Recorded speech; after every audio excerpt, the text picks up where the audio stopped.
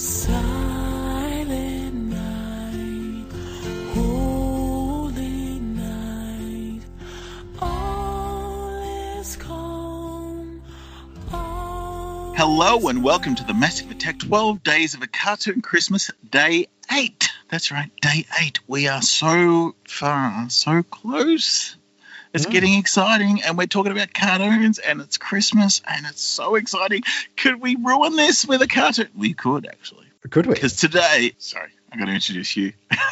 You're just overexcited. I am. So... But before we get into that, with me, as always, my co-host with the most hosts is Joe Soap. You made that a lot more harder than it needed to be. I'm right into the nog tonight, I can tell you now. You are. Well, it is the last Sunday before Christmas, so are you working this week or do you have some time off? I'm going to work. Doesn't mean I'm working. No, I see. I'm still working all the way up to Christmas Eve, so no holidays for me this year. So, yes. Mm-hmm. Enjoying my last week. I was going to say you Buster Crab from a Christmas Carol, but Buster Crab played Flash Gordon, I think, as an actor. Did he? I don't know. I don't even know my characters anymore. I'm a little bit drunk, I can tell you now. I don't even know who Buster Crab is. If you just said... No, he literally is a black and white actor from the Flash Gordon serials. Is he black or is he white? He's a black and white actor. No. See, if you'd have said Buster Bloodvessel from the ska band Bad Manners, I would have known exactly who you meant. But anyway. Now I'm confused. This has gone off the rails already. Let's go back to the cartoon. We are talking about cartoons. The cartoon we are talking about, the 1979 animated special that aired on December 8, and that's Casper. What was the actual name of this? Casper's First Christmas? No, Casper's First Christmas. So I think this must be his first Christmas after becoming a ghost. Okay, but do we get why he did? I don't think he ever did you? I think the movie with Christina Ricci, they sort of explained it. He died of the plague or something. Okay. I think. Never in the cartoon, never in the comic. As far as I know, just a dead baby, not hot stuff. Yeah. But anyway, so does it start off with Yogi and stuff in the car? Yes, it does. Or does it start with, okay. So it starts off with the sausage fest that is Yogi, Boo Boo, Snagglepuss, Huckleberry Hound, Oggy Doggy and Doggy Daddy. Quickdraw McGraw. And Quickdraw McGraw driving in a old-timey jalopy, talking about how they're all going away for a Christmas holiday together. Yep. Anytime I think of Huckleberry Hound, all I can think about is that Simpsons episode where they did the behind the music type special with Huckleberry Hound coming out as gay. And since then, I cannot watch Huckleberry Hound in the same way. That aside, yeah. Well, there's a comic. We talked about the Flintstones comic a few years ago. Yes, we did. Yep. Well, the guy who wrote that, he wrote a Snagglepuss comic recently. It's all about him being gay in the 50s. It's quite subversive and cool, but not as a joke, more as the... he's a playwright in the 50s and during that time. But anyway, very good stuff. I just want to talk about anything else but this cartoon, but that's okay.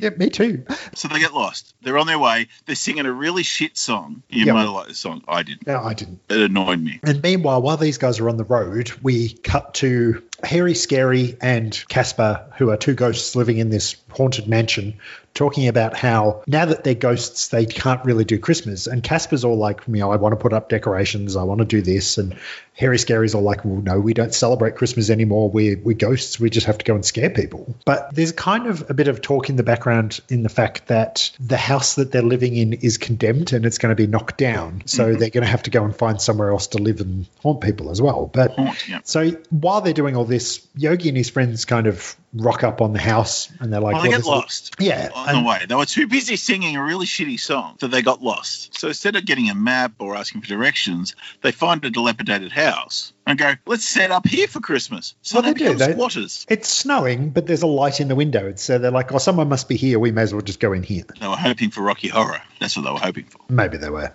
So they set it up and they're very much in the Christmas spirit. So they set up trees, they set up decorations, they sing another shitty song. It's all well and good. Casper gets wind of this, goes, this is fucking great. I love it. It's the Christmas that I wanted. Hairy Scary's like, great, people to fucking scare. It's like, The logic of everything. And there is that little bit of a typical cartoon trope where a couple of the people see Casper and they're like, well, he's kind of cool. They see Hairy Scary first and they're like, oh, there's this big, really bad ghost. There's some sort of weird being in this house. And then the next person that sees the ghost will see Casper and he's being all friendly and everyone's like, oh, he's not that scary. He's only this little kid ghost. Why are you so scared, sort of thing? And then the first person to see the ghost comes back and they see Hairy Scary again. And it's very much like the Sylvester cartoon with the giant, the mouse and the kangaroo. The kangaroo. Yeah. Yep. It's overdone, but I think maybe it is overdone now, but this was 1979, so maybe it wasn't overdone at the time. Maybe they're one of the first people that are doing it. I don't know. But it has Christmas in it, but I don't know. It's just the whole premise of this episode is let's just decorate a house because we were going to go on holidays and here we are. Like I don't know. It just comes across that they haven't really got a storyline other than the fact that we've just rocked up here and we're just going to take over this house. Anyway, but as it turns out, they make friends with the ghosts. They sing a few Christmas songs. Everyone's happy. And then Santa turns up at the end. Of course he does. Because you can't have Christmas without Santa. And Santa has obviously had some sort of talk with Casper before this that we didn't know about because, well, Santa, have you got that present that I asked for? And Santa gives Hairy Scary the deed to the house, saying that he would never be able to get kicked out of this house again, and they turn it into Hairy Scary's haunting lodge. And miraculously, Santa uses his Santa magic, and the house gets lit up with fancy lights and neons out the front and stuff, and everyone lives happily ever after. Yeah. Do you know why we look happily ever after? I don't have to watch it ever again. Yeah. Yeah. For nostalgia value in the fact that it has got so many of these classic Hanna-Barbera cartoon characters crammed into one episode is good. I do like that about it. The music in it wasn't great. The animation is of the time. So Hanna-Barbera, it's cheap and quick. It does what it does. Yep. Yeah. But there's no real character development. So obviously you should know who all of these people are. There's no new characters in this. So it's not like you look at it and go, oh yeah, who's this person? Why are they bringing them in? So it was what it was. I don't think it was good. I don't think it was bad. I just think it was a 1979 cartoon. Yeah. I don't know if it was bad. I just don't want to watch it ever again. That being said, though, my 10-year-old did sit down and watch it with me, and he kind of liked it. He was pretty quiet through the whole episode. He wasn't asking questions, which he has done in some of the other things we're watching, but he seemed to enjoy it. And ironically, my wife was sitting with us as well, and when I made the fact that I thought that Huckleberry Hound was the gay character, she made a big deal about saying, are you sure it's not Snagglepuss? Surely a giant pink lion wearing a cravat is a gay character. And they weren't hiding the fact that he was meant to be a gay character. So maybe that comic that you mentioned before is a bit of a known fact. I don't know. Maybe. It was fine. There's a lot of nostalgia there. And I used to love Hanna-Barbera cartoons when I was growing up because they were very prominent in my youth because they were always on. I did like Quick Draw McGraw and El Kabang, whatever his name was. Yeah. But I used to think I used to like Oggy Doggy and Doggy Daddy. But not after watching this. I was like, oh, shut up. You annoy me. You're right. The cadence of his voice is rather annoying. And the fact that he's always like, father of mine, can you do this? And he's like, yes, my son. I did like it. Yeah, not anymore. So I'll get to the point. It's my attention span. I'm a grumpy old man. What's happened to me? I used to love all this stuff. Yeah, not enough explosions, apparently. I'm a bit like you in the fact that I can remember liking Yogi. I don't think I ever actually watched Yogi Bear as Yogi Bear. I can remember watching Yogi in like Yogi's Space Race, and I can remember watching him in Laugh Olympics. The Laugh Olympics. Mm-hmm. Yeah, and the other programs that were conglomerates of characters all thrown together, but I don't really remember liking just the Yogi Bear show. And similar to that, it was him trying to get picnic baskets. It was the same stuff, yeah. Yeah, so I don't remember really watching any of the other characters in their own separate episodes. I only remember them mainly from the Laugh Olympics especially. That being said as well, I don't think I'd ever watched a Casper cartoon before this either. I knew who Casper was because he's one of those characters that I think it's just everyone from our generation knows who Casper is. But I don't know why we know that. And looking at the cover of this I'm on Wikipedia at the moment. And the cover of it is got Huckleberry Hound, Yogi, and Santa doing something to a Christmas tree. And Casper's just jumping up with his hands in the air. He looks like a stripper jumping out of a cake. There was another cartoon that he did later on, and it was in the Space Angels or something. Yeah. So they're like space cops and a ghost, of course. Why not? I don't understand. You just don't have to question these sort of things, I think. They just happen. Yeah. It just is. It's best you don't ask. So weird. So weird.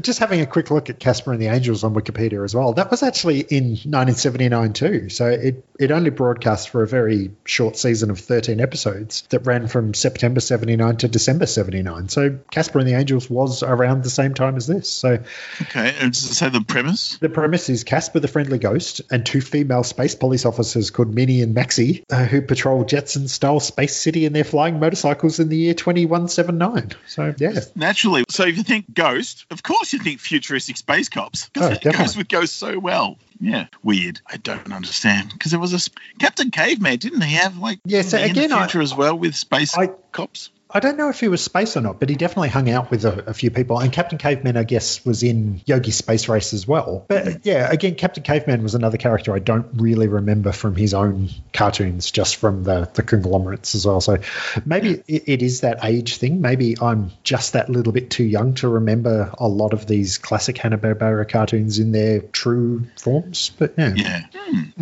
Well, it makes me nostalgic for it, but it also scares me off going back and checking it out. Yeah, sometimes you can't go home again. Yeah, and sometimes you shouldn't. So, yeah, we're going to keep doing this every year. We're going to find something that we used to love going, maybe not. Yeah. Not that I ever used to love Casper, but, some of the Hanna-Barbera characters I did have fondness for, but now I'm like, I don't need to see them ever again.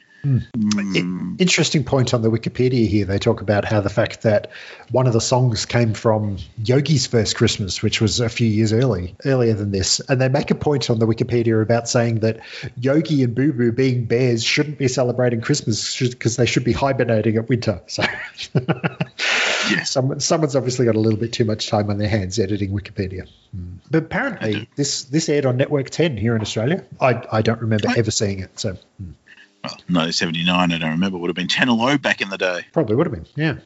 But if you do want to watch this, we, again, got it from Daily Motion. It is also on a couple of the cartoon streaming sites, so Kiss Cartoon had it as well. So it is out there. It's probably something that some people like. I don't know. It's not for me.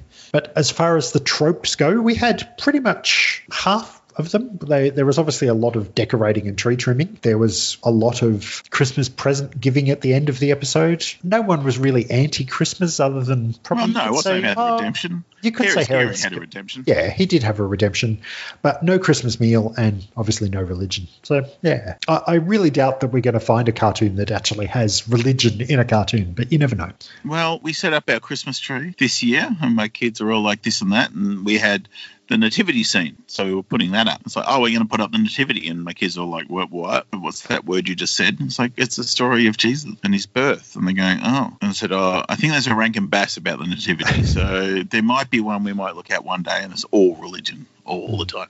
A lot of those Rankin Basses are. So I think we'll hit them eventually. There will be religious ones. Maybe we'll do 12 days of religious stories. I don't know. Maybe. I doubt that. I doubt we will, but you never know.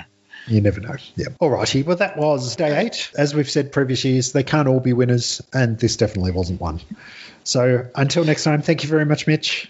No worries. See you tomorrow. And we'll see you tomorrow. Bye-bye.